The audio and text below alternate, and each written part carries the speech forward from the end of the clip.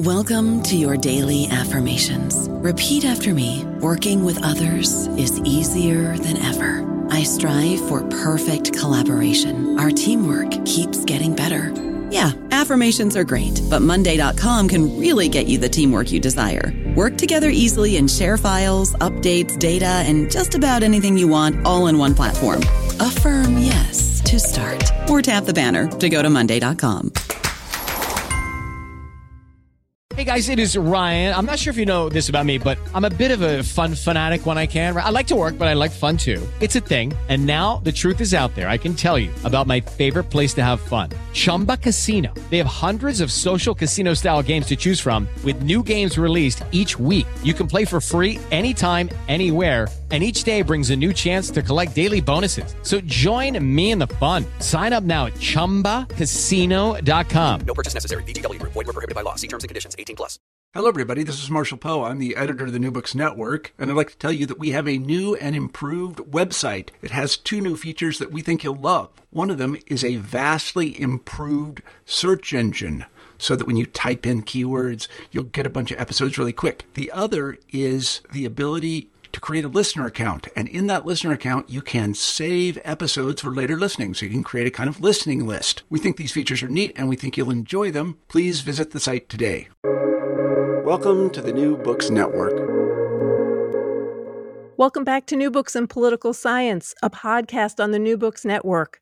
I'm Susan Liebell at St. Joseph's University, and today I welcome Dr. Cherise Burden-Stelly, Assistant Professor of Africana Studies and Political Science, and the 2020-2021 Visiting Scholar with the Race and Capitalism Project and Department of Political Science at the University of Chicago.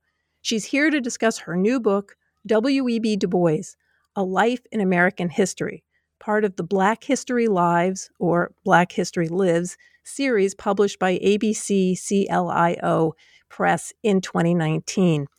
Dr. Burden-Stelly was a guest on the podcast back in June to discuss her contribution to the terrific Black Political Thought anthology published by Cambridge in 2020. And after reading her chapter on race and racism, I found myself needing to read more of her work. Dr. Burden-Stelly's work is at the intersection of critical theory, Africana studies, political theory, and political economy.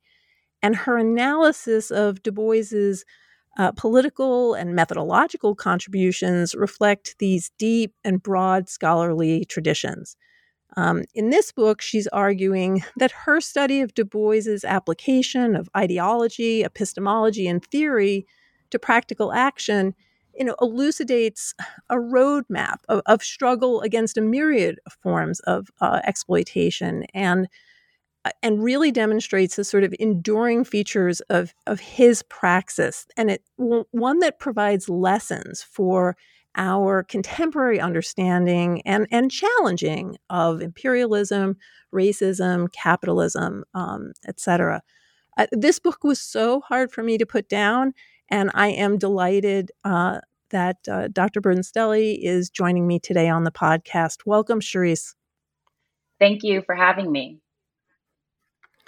So this book is sort of a collaboration of sorts because you're revising a 2009 book by Gerald Horne, a biography of Du Bois, but you're doing it with a particular focus on Black radicalism. And you're also providing a very different set of tools for students and non-specialists. So I was wondering if we could just start by talking about what it was like to do this revision and what some of your aims were for the book. And some people are going to be assigning it to students, so maybe also talk about how these new editions do make it more accessible for people who are not as familiar with Du Bois or Black radicalism. Yeah, so we can kind of think about W.B. Du Bois, A Life in American History, as like, one of those film remakes, right, of Du Bois's biography. So he sort of had a particular narrative. And then what happened was the press approached him to reissue his biography with some extensive revisions for this new Black History Live series. And so he emailed me and asked if I was interested in doing it, not least because at that time I was on a Du Bois Fellowship at with the UMass Amherst Du Bois Library, and had written about Du Bois pretty extensively in my dissertation. And so of course I accepted. And so initially I was just brought on to do like the new material, which is the new chronology, the sidebars, which I'll talk about in a second, and then the last chapter, which is why W.E.B. Du Bois matters, as well as pick out and do the sort of brief introductions for excerpts from primary documents. But as I was reading through the text, I was kind of like, I think there's a way to sort of reimagine this narrative as a sort of genealogy or genealogies of Du Bois's radicalism in different contexts. And so that is to say that radicalism is sort of a situated concept. And so, for example, the conservation of the races can be understood as a radical intervention in 1897, even as it's talking about race as a fact, but it's talking about race as a social fact as opposed to a biological fact, the latter of which was the sort of reigning episteme at the time with respect to ethnology. And so all of that to say, Gerald gave me the latitude to go in and just sort of revise, refashion, add and subtract as I saw fit to sort of shape this into less of a ecumenical or straightforward narration of Du Bois's life, and one that really emphasized the sort of radical moves he was making over the span of his life. So that was the sort of writing process. And of course, I would send each chapter to Gerald, and he would look it over and say this is fine, basically, or this passes muster. That's what he would say. So in terms of being a teaching text, the sidebars really aid in that. And so essentially what I wanted to do with those was pick events that students may not have heard of, but that were sort of interesting facts, not only in American history, but in Black history and African diaspora history more broadly. So for example, we have a sidebar, which is just sort of like a pull-out box that has a brief explanation. So we did one on like August 1st, also known as Emancipation Day, which is something that's celebrated, especially in the Anglophone African diaspora, because this is when, the British ostensibly ended slavery and then later on ended the apprenticeship system. And so, by extension, later on, we now celebrate something called Black August, which was started in the prison system here in the United States, and is a time to reflect on sort of Black radicalism, on freeing Black political prisoners, and on Black liberation more broadly. In terms of the chronology, there was a chronology in the original text, but essentially, what both the chronology in that text and in our current text do is emphasize the sort of conventional dates, like 1903, the publication of Souls of Black Folk, but also dates that other people who are not as invested in Du Bois's radicalism might ignore. So, for example, we talk about in 1926, he declared his support for Bolshevism after having visited the Soviet Union. But I also added some other dates that were not in the previous text. So, for example, in 1932, Du Bois offered the course Karl Marx and the Negro when he was at Atlantic University, and this is the sort of first course of its kind to be taught in U.S. colleges and universities. And then I also updated some of the entries on the chronology. So, for example, for the 1917-1918 entry, I mentioned not only that he did the controversial closed ranks articles, but also that this was hotly contested, and that piece proved to be a deviation from his broader anti-war radical peace politics. So that's the chronology. And in terms of the excerpts, so we picked pieces that were in the public domain. So those that were published before 1923, I believe, at the time was the public domain. And so what we did, or I just wrote sort of brief introductions for those documents, but then most of these documents are things that people know that Du Bois wrote, but they emphasize various aspects of sort of how he's thinking counter-hegemonically, even very early on in the 20th century. So, for example, we have an excerpt from his book on John Brown. So those are some of the additions that I made. And of course, the biggest addition was that last chapter, Why W.E.B. Du Bois Matters. And essentially, I mean, the title says it all. Essentially, the chapter is about why it is that W.E.B. Du Bois remains relevant. And I really focused on the sort of interrelationship between ethics, epistemology, and politics. That's always how I frame just political and social facts. And I talk about his various sort of ideological developments and shifts over time and the ways that these are not necessarily contradictions or hypocrisy, but rather these are ways in which he's really trying to intentionally grapple with changes that are happening in real time with respect to sort of race and class and other sort of social problems. No, and before we move to that essay is phenomenal, and it's what I want to emphasize in our discussion today. But before we go there, I want to say a couple of things. First of all, this is an amazingly accessible book for students. There's no doubt. But I also want to underline that the kind of things that are in these sidebars are not rudimentary at all. And in fact, since the death of Mr. George Floyd, we've seen these kinds of articles, in a sense, trying to educate the American citizenry. And so in a lot of ways, these are sidebars that are not just essential for students, but for even really people who consider themselves to be educated, advanced readers. I think they're terrific. They're really well done. They balance this sort of introduction with also some real depth and nuance. And I also wanted to underline something that you said about what you were trying to do, and just say how much I thought you succeeded. You're trying to contextualize his ideas in the moment that he's writing them, and point out the moments in which he is truly radical in a way that we might miss because of everything that has happened in between when he is writing this. And also, he has this incredibly long life.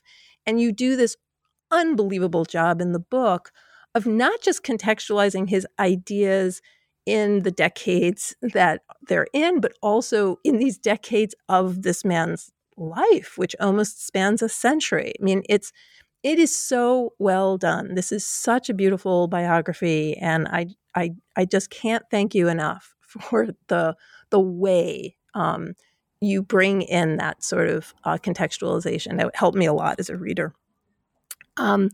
You've already done a little bit of this when you're talking about the chronology, but I think that a lot of people, sort of have the most rudimentary understanding of Du Bois, and they know that he and Booker T. Washington disagreed, or they read the excerpt about the veil. But I'm wondering, we can't obviously cover the whole biography, and we want to focus on the political theory part. But I'm wondering, even though we can't cover it all, are there a few things that you would love listeners to know about his life that perhaps they're not so familiar with? Yeah. So one is that, Du Bois ran for the New York seat of the Senate in 1950 under the American Labor Party, which was like the New York chapter of the Progressive Party. And he really emphasized peace, civil rights, and civil liberties, and essentially socialism. And he knew he didn't run because he thought he was going to win, but he ran because at that moment, people were being disciplined by the state, that is a U.S. government, and criminalized for speaking about peace and speaking about socialism, or anything that contravened dominant US politics. And so he ran because he would have relative latitude as a political candidate to speak about these issues that he held deeply. And so I don't know if people know that about him, but he ran for the Senate. Another interesting thing about Du Bois is his relationship with Shirley Graham Du Bois. So the more salacious aspect of that is that they had um, a very long affair for like over 2 decades, and finally married when his first wife, Nina Du Bois, passed away. But I call their relationship and a number of other sort of relationships of this fashion mutual comradeship, because Shirley Graham Du Bois really helped to cultivate and develop Du Bois's radicalism. So some like John Henrik Clarke argue that it was her that sort of surrounded him with the Reds and ultimately sort of moved him toward the Communist Party. But even beyond that, she was very, very instrumental in his defense, for example, when he was indicted in 1951, and just was, one of his sort of closest companions, both intellectual, political, as well as romantic. And early on in their relationship, he did a lot to help her in her career. So she was a playwright, and he did a lot to sort of get her plays publicity in the crisis. He lent her money sometimes, so he did a lot to sort of help her career and help her get access to particular types of circles. So I think it's a really interesting and beautiful relationship, notwithstanding the fact that it happened under, I guess, less than reputable circumstances. But I think that's another interesting fact about Du Bois's life. And then finally, go ahead. Let me interrupt you, Charisse, for just a second. Is that the relationship where he sits down with her and they kind of create a marital contract together? Is that? Yes. So one of my favorite documents that I've ever found, it was actually in her papers, and there's no response from her in his papers. But essentially he said, he was trying to say, like, this is not a relationship in which I, as the man, will take care of you as the woman. Like, this is not a marriage of parasites, is the term that he uses. He's saying that they need to share and share alike, because he is not a wealthy man, right? And also because he had a marriage like that was a traditional sort of patriarchal bourgeois marriage, and he was very, very unhappy. He wanted their marriage to be a marriage of equals. And so I don't know if that's what you're referring to as a contract, but he sort of laid out the terms of their marriage with respect to how he wanted it to be egalitarian and how he wanted it to be a relationship of mutual support. And sort of they're both sort of paying their way through the relationship and helping each other through the relationship, which is very this is the 1950s, right? Like, it's very progressive for that moment. No, thanks. That's what I was remembering, slightly incorrectly. But I interrupted you. You were going to share something else from his biography as well, and I apologize. I derailed you there. Yeah. So just the third thing I was going to mention is the talented TIF concept. So this is something I'm sure everybody is very familiar with, but sometimes I think it's misrecognized as a sort of elitist, domineering concept. But I think that what people miss is what Du Bois was advocating was a race leadership rooted in responsibility to the race, to the masses of the race, so to speak. That essentially those who had the access, wherewithal, and relative talent to take on the responsibility of uplifting the race socially and economically and politically had to do so. So these degrees and this education wasn't for self-aggrandizement, and it wasn't to live a life of, excess and leisure, but rather it was a way to use for the sort of best and most developed to use those tools for the community. And ultimately, because the talented tip, as John Henrik Clarke says, the talented tip never had no talent. That is, they had no dedication to the masses. Du Bois came obviously to turn away from this concept of the talented tip and to really look to the masses as the leaders of the race. But even with this sort of vanguardist understanding of progress, I think he still understood that that sort of privilege is not for the individual, but rather for the group as a whole. And so even there's some sort of progressive elements to this idea of the talented 10. So they're just three things I find interesting about Du Bois. No, and as I said, I just couldn't put it down. I was on vacation. I had every reason to put it down. And I think what's so good about, no offense, I think what's so good about the book is that, you know, the theory that is in the end chapter is threaded through, but we're getting this really nuanced understanding of his development. And, you know, it includes the familiar and the unfamiliar, and you have so much documentation of, you know, his schedule, which I found both inspirational and completely intimidating. One thing that you wrote that really struck me was that you said that Du Bois took advantage of the best political and intellectual tools of a given epoch. And I was wondering, that just said so much to me about the whole book. And I was wondering if you could share with listeners what you mean by that, and also just a couple of examples since they don't have the book yet at hand. Yeah, so what I mean by that is essentially that Du Bois was not dogmatic, right? And so there's, you know, something that I say that, you know, when ideology congeals into dogma, it's no longer useful. And I think that Du Bois is very much a model of that, whereby he was utilizing all sorts of ideological tools that could potentially address the moment. So I talked a little bit earlier, for example, about ethnology and conservation of the races as an articulation of ethnological discourses. That is to say, a sort of a racial a discourse whereby race has a particular type of essence, that racial categories and racial characteristics actually do have sort of real life meaning. But again, he was using ethnology to assert that Black people indeed did have culture and civilization and something unique to contribute to the brotherhood of races, whereby people like, people who are arguing for quote unquote social Darwinism were arguing that not only that Black people were backward and had no history and culture, but also there were these ideas that Black people would essentially die out because they were so inferior.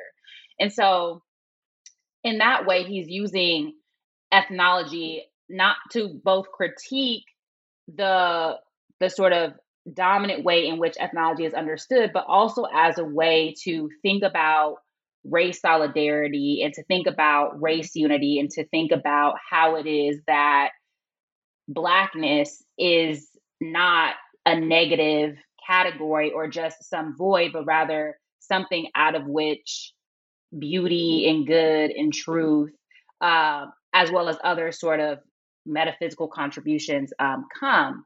So that's one example. Another example is Pan-Africanism. So Du Bois is present at the first Pan-African Conference, which is in 1900. And so Pan-African, and then of course he's involved in all of the subsequent Pan-African Congresses, which are 1919, 1921, 1923, 1927, and 1945. 1945 being one of the most significant ones because it's a more radicalized approach that's actually led by people from the African continent itself who are in various stages of struggling for independence. Sure, Cherise, I'm gonna interrupt you for just a second because we have so many listeners and they study so many different subfields in political science and other disciplines as well. And so I'm going to actually ask you to just define Pan-Africanism for the wider audience, because I think that the book really speaks to Du Bois as this father of Pan-Africanism, as a really important an important context for understanding Pan-Africanism. So would you mind just kind of giving the more basic definition so everyone can catch up?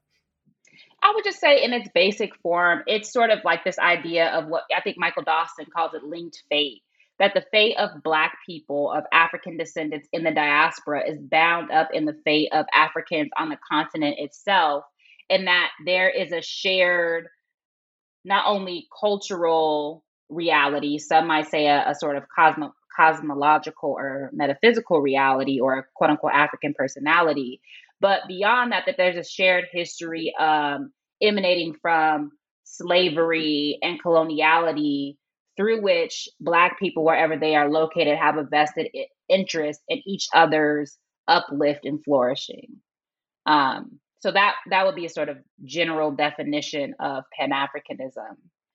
And so the Pan-African Congresses are emblematic of this, for example, because you have in the early iterations, basically more elite people who can afford to sort of travel and to convene in this way, coming together to petition, for example, the League of Nations about gradual independence and gradual self-determination and sovereignty for the African continent, but also making resolutions against Jim Crow. So there's resolutions against, for example, the U.S. occupation of Haiti, attacks on Liberia.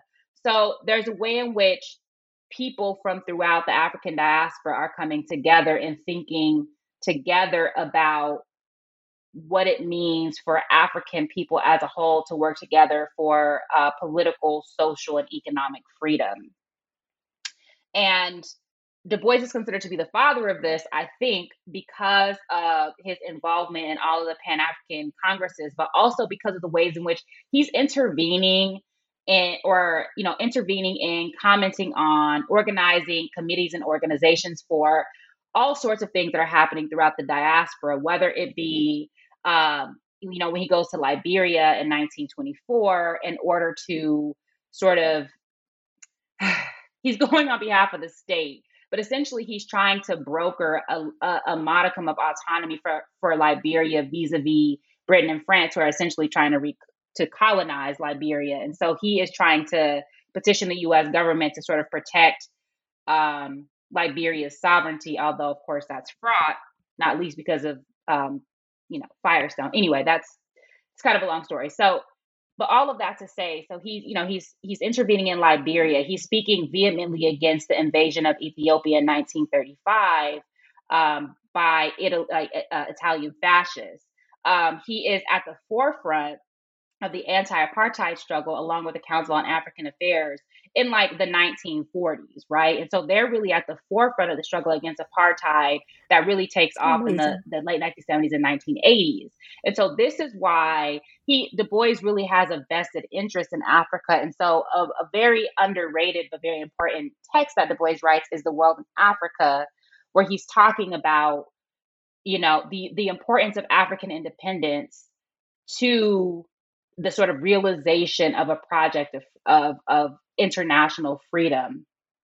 But even before that, right, and he has the African Roots of War, which we have an excerpt of that in the text, and it's one of my favorite texts of Du Bois, where he talks about how the actual struggle in World War I had so much to do with the struggle for resources in Africa, right? That the struggle between Germany and Great Britain, for example, is for these African colonies and for the continued expropriation of not only the African continent, but also other, the South Seas and other areas.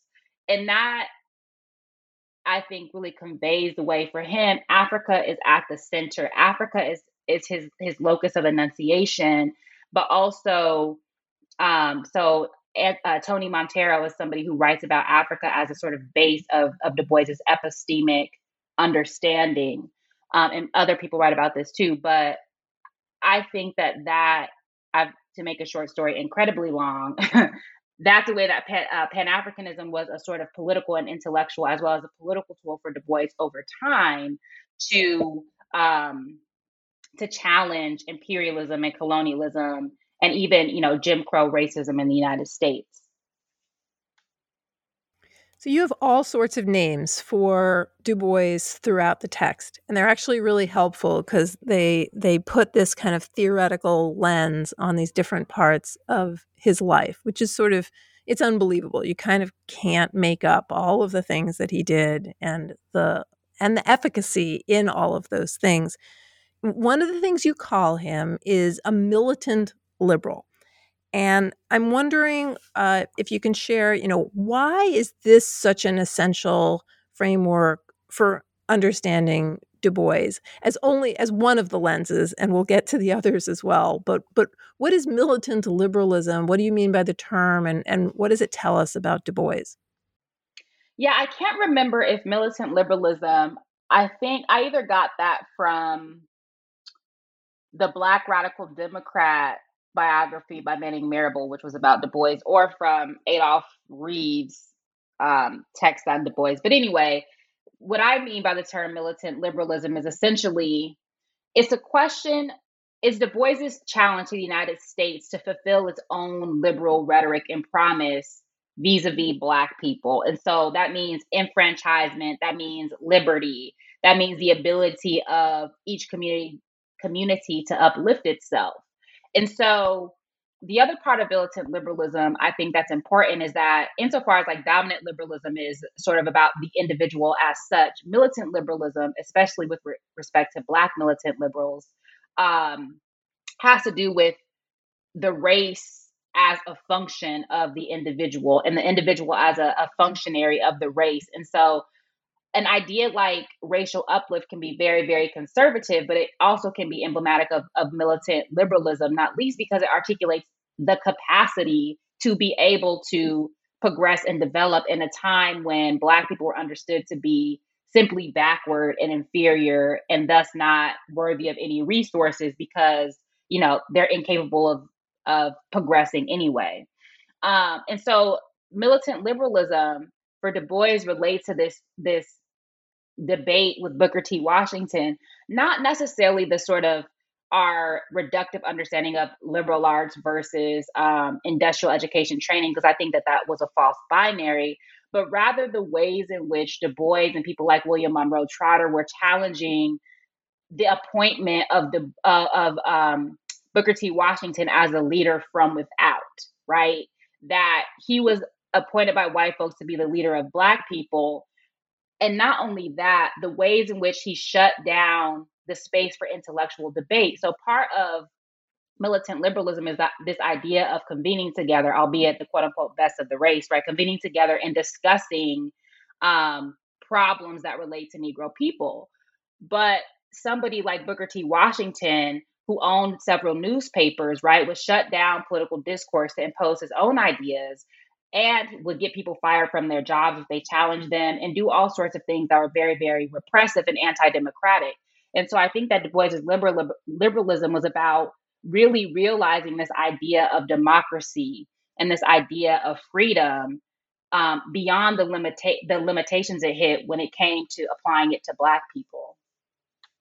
I don't know about you, but I'm very busy and I don't have a lot of time to cook. That's why I subscribe to Factor. Eating better is easy with Factor's delicious, ready-to-eat meals. Every fresh, never frozen meal is chef-crafted, dietitian approved, and ready to go in just 2 minutes. You'll have over 35 different options to choose from every week, including Calorie Smart, Protein Plus, and Keto. These are 2-minute meals. Factor meals are ready to eat and heat, so there's no prepping, cooking, or cleanup needed. They're flexible for your schedule. Get as much or as little as you need by choosing your meals every week. Factor is the perfect solution if you're looking for fast, premium options with no cooking required. Sign up and save. We've done the math, and this is important. Factor is less expensive than takeout, and every meal is dietitian approved to be nutritious and delicious. Head to factormeals.com/NBN50 and use code NBN50 to get 50% off. That's code NBN50 at factormeals.com/NBN50 to get 50% off.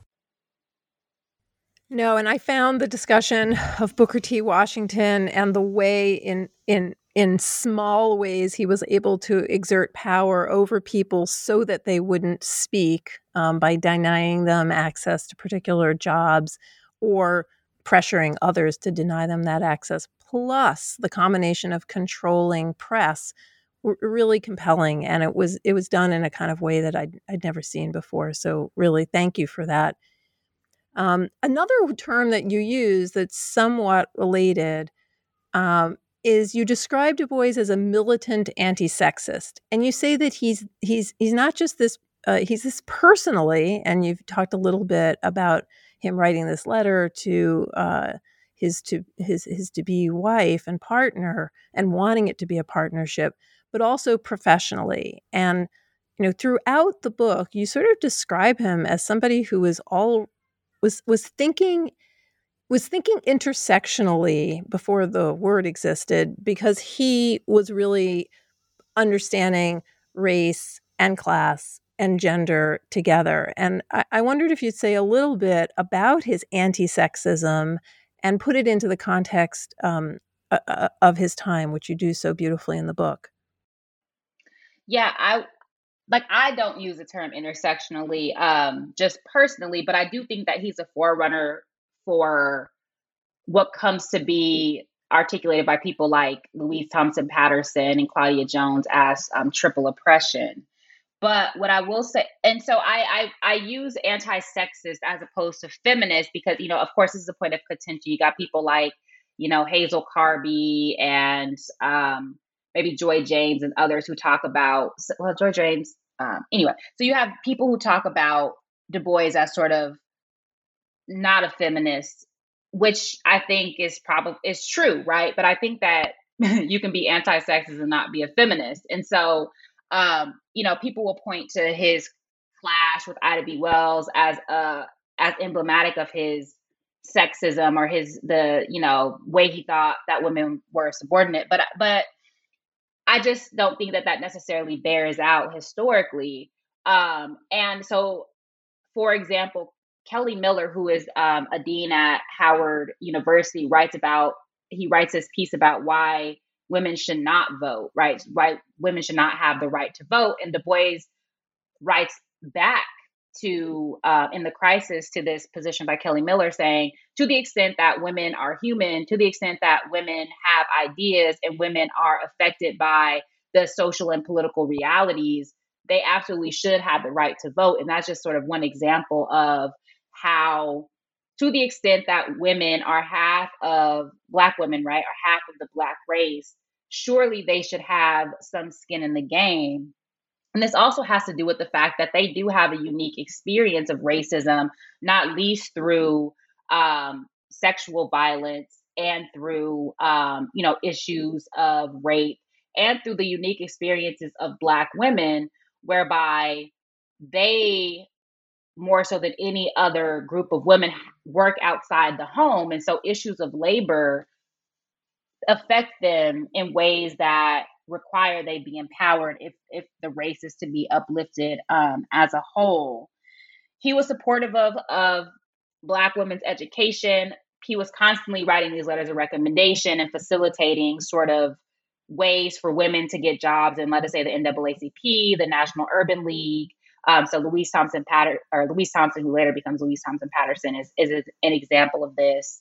And he, as early as Darkwater, is writing about sort of the unique gifts of Black women and the ways in which Black women, both sort of culturally and spiritually, but also materially, have contributed to the development of American society. If you look at his life over time, I think that you can really see his commitment to the development and uplift of women generally, but Black women particularly, and his willingness to collaborate with them. So another example of this, one of my favorite examples, is that when he was writing back and forth with Abram Harris, planning the Second Amenia Conference in 1934, Harris has in this letter, he has a list of people, and there are not very many women on it. And so he says, you know this better than I do. So, you can identify women of talent and merit better than I can, which is an acknowledgement that Du Bois is sort of intentional about, Black women's contribution in ways that other men of his time aren't necessarily. So that is his anti-sexism to me. No, and I think that you do a really remarkable job. This is not a worshipful biography. This is not hagiography. This is something else. It's really good critical biography, and you're willing to say when he falls short of some of his own ideals, and also when his ideals, from our judgment, might fall short. But you, I think, really helpfully put them in the context of the moment, compare him with some of the other people who he's arguing with. You mentioned Black women and labor, and one of the emphases throughout the book is Black Marxism, and how, his understanding of Reconstruction is really shaped by a very nuanced view of class and imperialism. Um, and I was wondering if you could say a little bit more about this mix that he brings to understanding this history that is more complex than we might think. Yeah, so I think that this term Black Marxism is hotly contested for a number of reasons. So, some people push So I'm back 2 on. for 2 on intersectionality and Black Marxism. Yeah, well, so no, the thing about Black, I mean, I use the term Black Marxism, right? But on the one hand, there's this idea. One reason why the term is contested is because of the name of Cedric Robinson's book, Black Marxism, that is actually, one might argue, an anti-Marxist book, or at least a very deep critique of Marxism in ways that argue that Black people's radicalism actually is not is when they move beyond that Marxism, right? So there's one critique of Black Marxism in that way. Another critique is that Black Marxists are Marxists, so why have the modifier Black in front of it? But to the extent that Black Marxism names a form of Marxism, or the harnessing of a Marxian science of history to the reality that Blackness and anti-Blackness are not epiphenomenal, I think that Black Marxism is a thing. And in that regard, I would say Du Bois was a Black Marxist. And so to me, with his approach to Reconstruction, what makes this a sort of Black Marxist approach is that, number one, he's pointing to capitalism as a world system, right? He's not just talking about the capitalist mode of production or capitalist relations within the United States, but rather the ways in which cotton and slavery as a whole was a sort of a world historical phenomenon. And thus there are a lot of sort of international forces that are shaping what's happening in the Civil War and Reconstruction. The second aspect is that even as he's articulating, or the second aspect is just that he articulates Black people as workers. So in a very orthodox reading of a very orthodox Marxist understanding, the enslaved would not be considered to be workers because they don't have juridical freedom. And because slavery is supposed to be a form of primitive accumulation. But for Du Bois, he sees them as workers and also sees the sort of Civil War as a general strike. And so that is another innovation that is a function of his understanding of race and class as mutually constitutive and not race as epiphenomenal. And then within Black Marxism, there's also a critique of the failure of white workers and white unionism to show solidarity with Black people. And there's a sort of skepticism about the ability of like Black and white to unite and fight. That's really a function of white supremacy. And so beyond Black Reconstruction, I would say that sort of skepticism about the ability of white workers to overcome their racism is manifested in, his move toward this idea of a Black separate cooperative economy in the mid 1930s, because of the ways in which he sees that white supremacy is becoming more entrenched, not less so, even in the labor movement. And so Black people have to sort of organize on their own. And so even this idea of a Black cooperative economy with sort of consumer cooperatives, producer cooperatives, and the collectivization of resources is to me another function of a sort of Black Marxism that is a sort of a class analysis and a critique of capitalism, but always with the structural and material realities of Black people at the center. You've mentioned organization a couple of times, and also these really thick and diverse relationships and affiliations that he builds over time. And one of the themes in the book is about his affiliations, both famous and overlooked. And you see this as part of his efficacy. And I was wondering if you could elaborate a little bit more, because it plays such a big role in the concluding chapter of the book. Yeah, I mean, I think that the story of Du Bois is a story of an investment in organization and institution building. If you look at the Niagara movement and then the NAACP, and then, later on in life, he is in the Council on African Affairs. He helps to form the Peace Information Center. And then there's many organizations in between. Like Du Bois is always convening conferences, attending conferences, founding organizations, participating in organizations, serving on the executive committees of organizations. And so this shows the sort of collaborative and collective nature of not only sort of Du Bois's politics and activism, but also what allows him to be who he is. And so we have this great man, approach to history where we like to think of only somebody's singular genius and them as an individual, but Du Bois is one who was always in communion and in community and in conflict. But conflict, is another form of like sociality, right? Because Black people are a heterogeneous bunch. We're not going to agree on everything, contrary to our the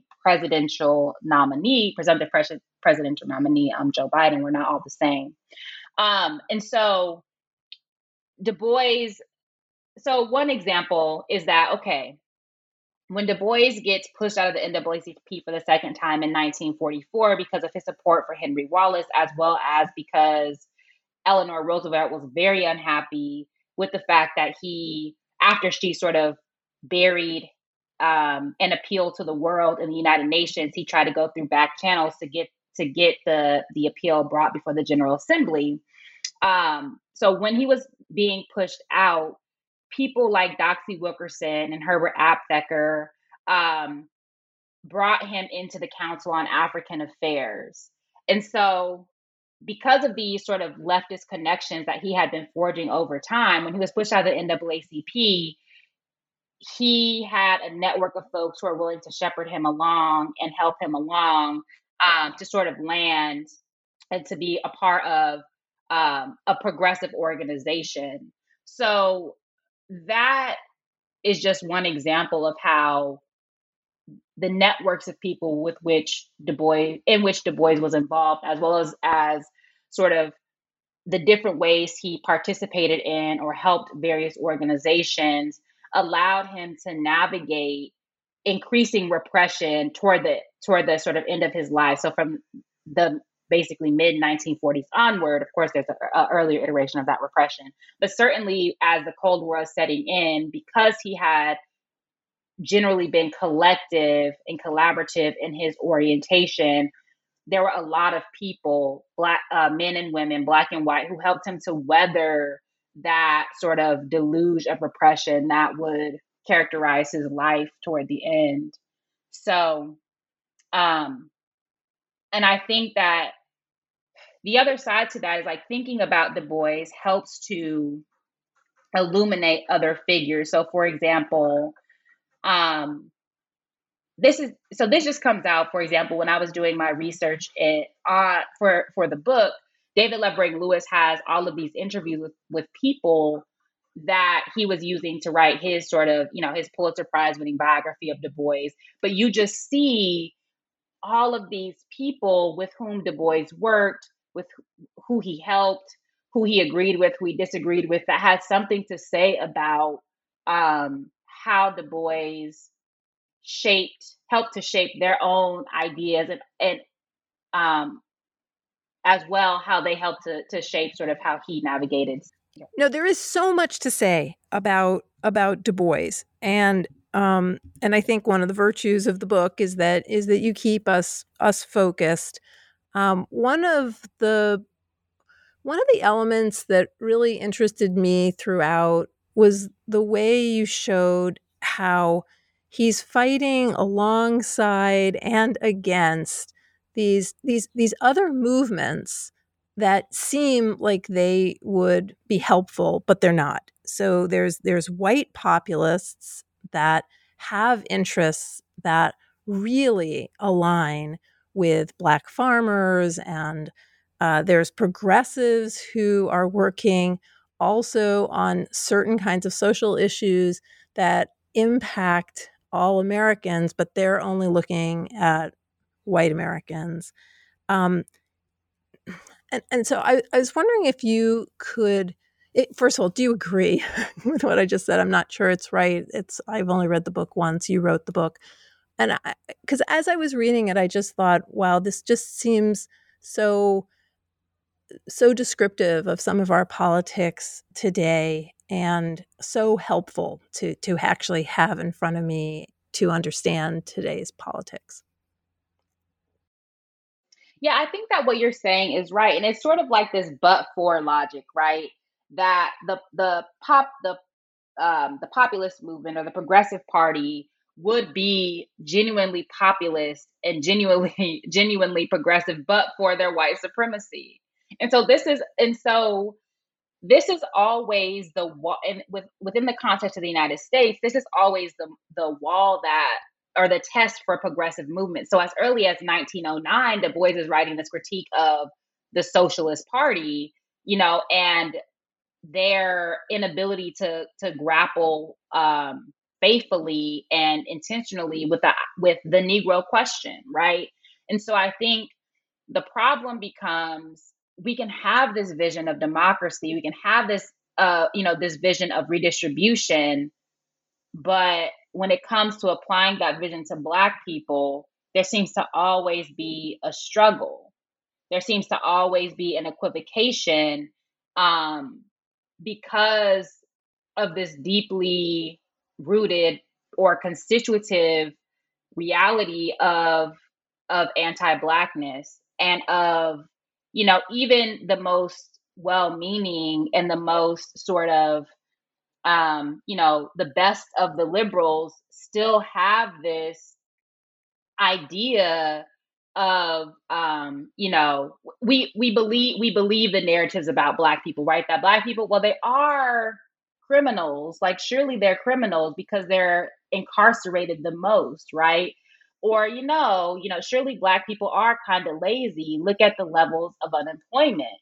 Or surely Black people are culturally deprived or culturally backward. I mean, they eat all that fast food, or they're single parent family. So we tend to believe these narratives about Black people that are indeed and in fact a function of the structures of domination that we need to challenge. And so even Black people believe this about other Black people, right? So even Du Bois, right, in 1899, as he's writing the Philadelphia Negro, he is very understanding of the structural realities that characterize sort of the Black degradation that he sees in Philadelphia. But at the same time, he also has to admonish Black people, especially poor Black people, to be clean and to be frugal and to, have chastity and all of these other ideas. that he moves away from in some ways throughout his life, but in some ways he still has particular types of a paternalistic attitude towards, working class and ordinary Black people. So to bring it back to your original question.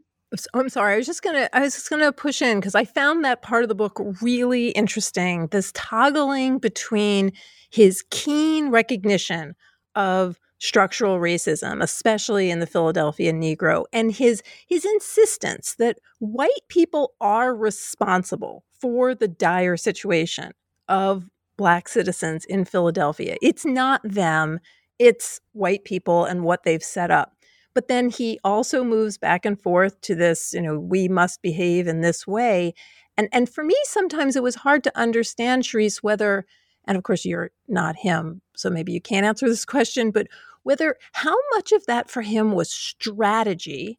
Look, we have to appear a certain way, like almost the way the NAACP sought out their plaintiffs in their desegregation lawsuits, like looking for people strategically who looked a particular way, were so unquestionable, or whether he really believes in some of what he's saying about how people have to behave and how they have to have this outward cleanliness and other things that he says.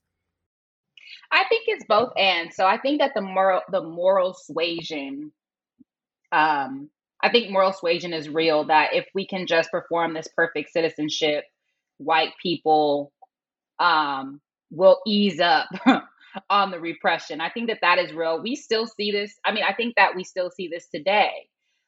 But I do think, again, Black people are a heterogeneous bunch, and I think class really plays into this. And I do think that there can be a way in which Black elites, or the Black managerial class, really does despise or disdain ordinary Black people. There is a fundamental belief that culturally and attitudinally, the Black masses are backward. And so I think that there's a both and question.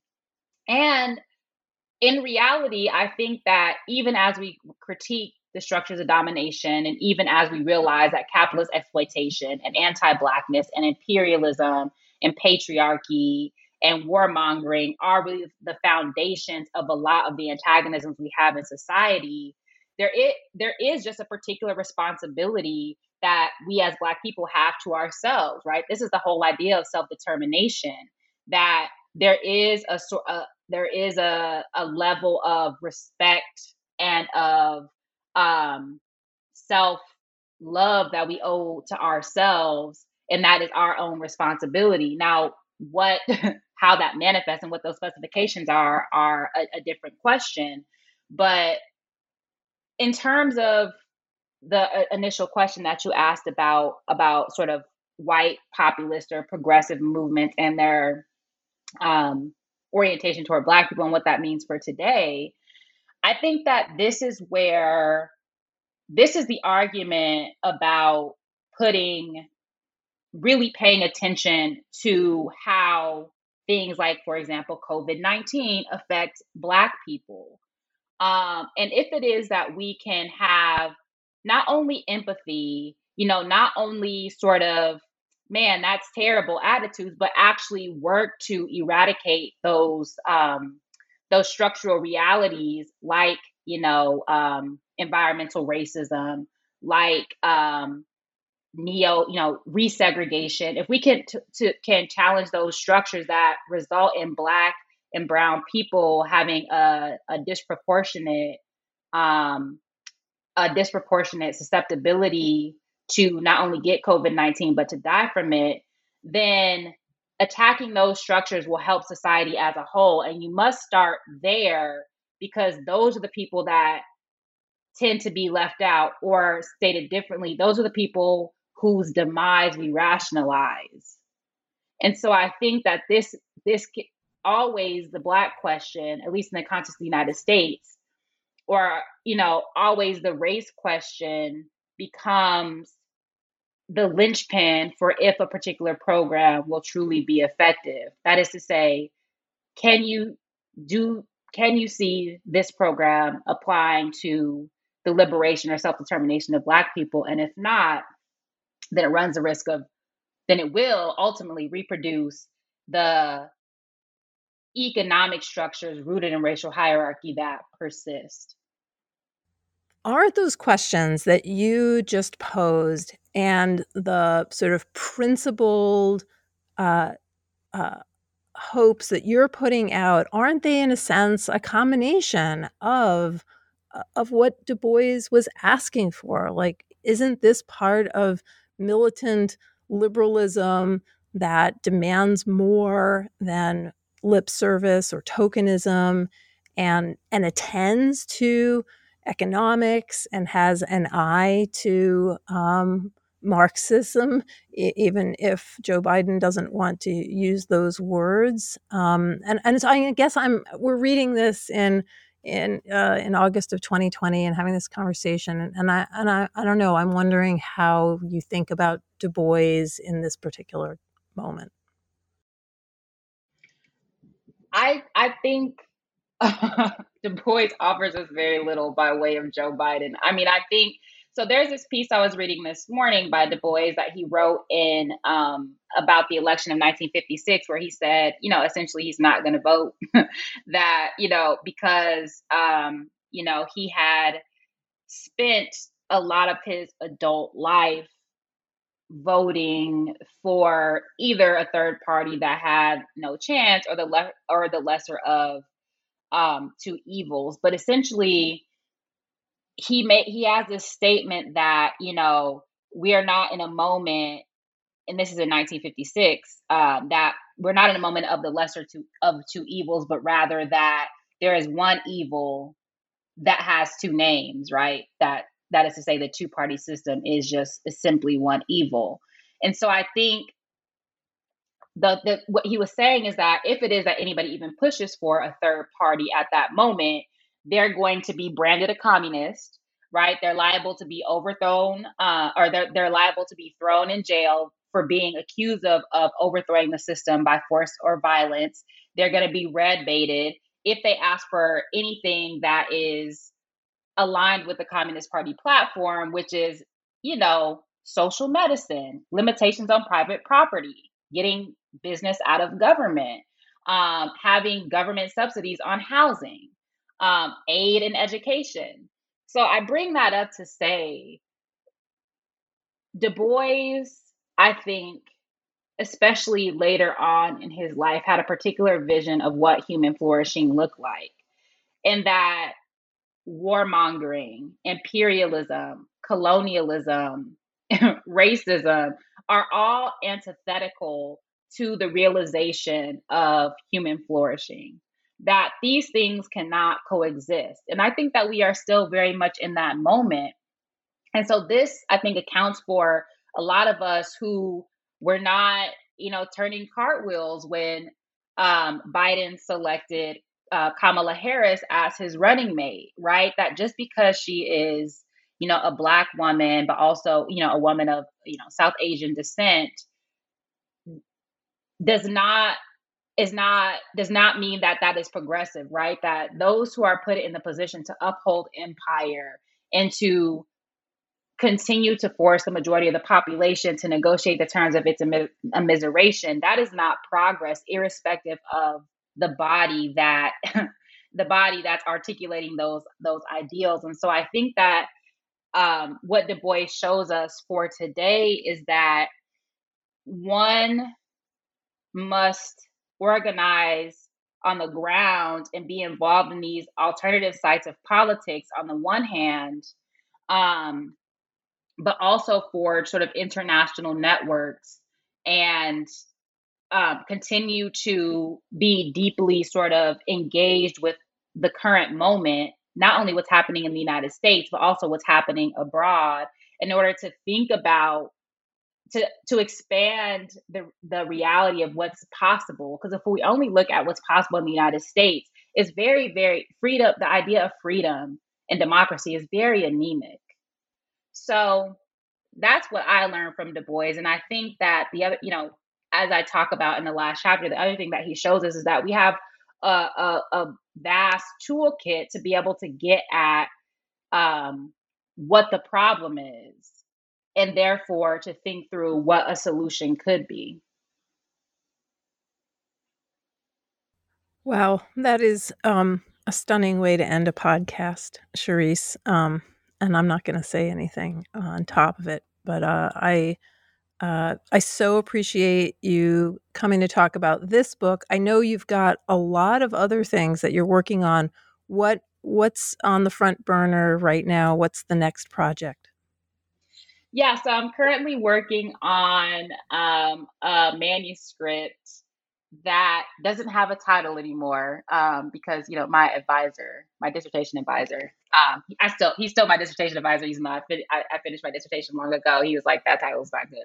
So anyway, but the book is about basically the conjuncture of capitalism, anti-Blackness, and anti-communism in the first half of the 20th century. And so I'm really trying to think about how anti-communism is a mode of governance of racial capitalism, that it's not just a sort of geopolitical strategy, but it's actually an imperative of maintaining and preserving racial capitalism between 1917 and 1954.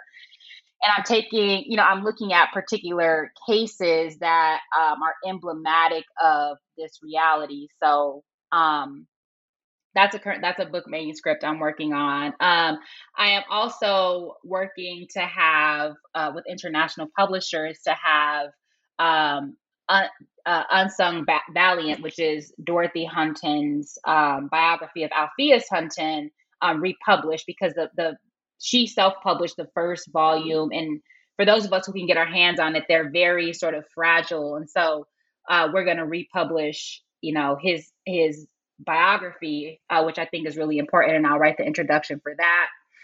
Along with Jody Dean, I am working on a collection of Black communist women's writings, basically between sort of 1919 and 1956.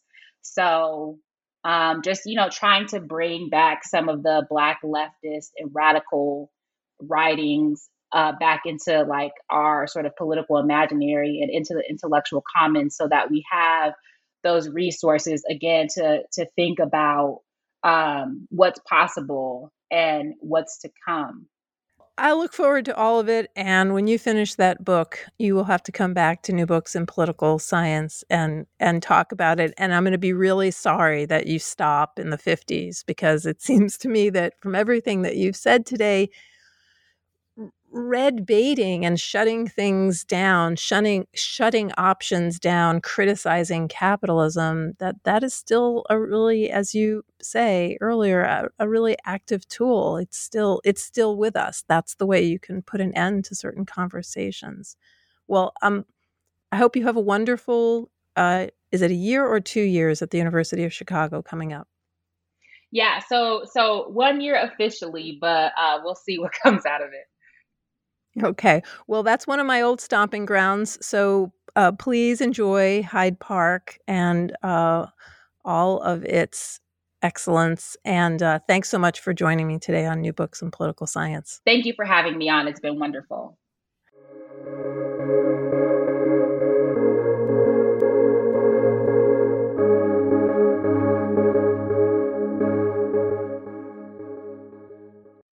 Hey guys, it is Ryan. I'm not sure if you know this about me, but I'm a bit of a fun fanatic when I can. I like to work, but I like fun too. It's a thing. And now the truth is out there. I can tell you about my favorite place to have fun. Chumba Casino. They have hundreds of social casino style games to choose from, with new games released each week. You can play for free anytime, anywhere. And each day brings a new chance to collect daily bonuses. So join me in the fun. Sign up now at ChumbaCasino.com. No purchase necessary. VGW Group. Void where prohibited by law. See terms and conditions. 18+.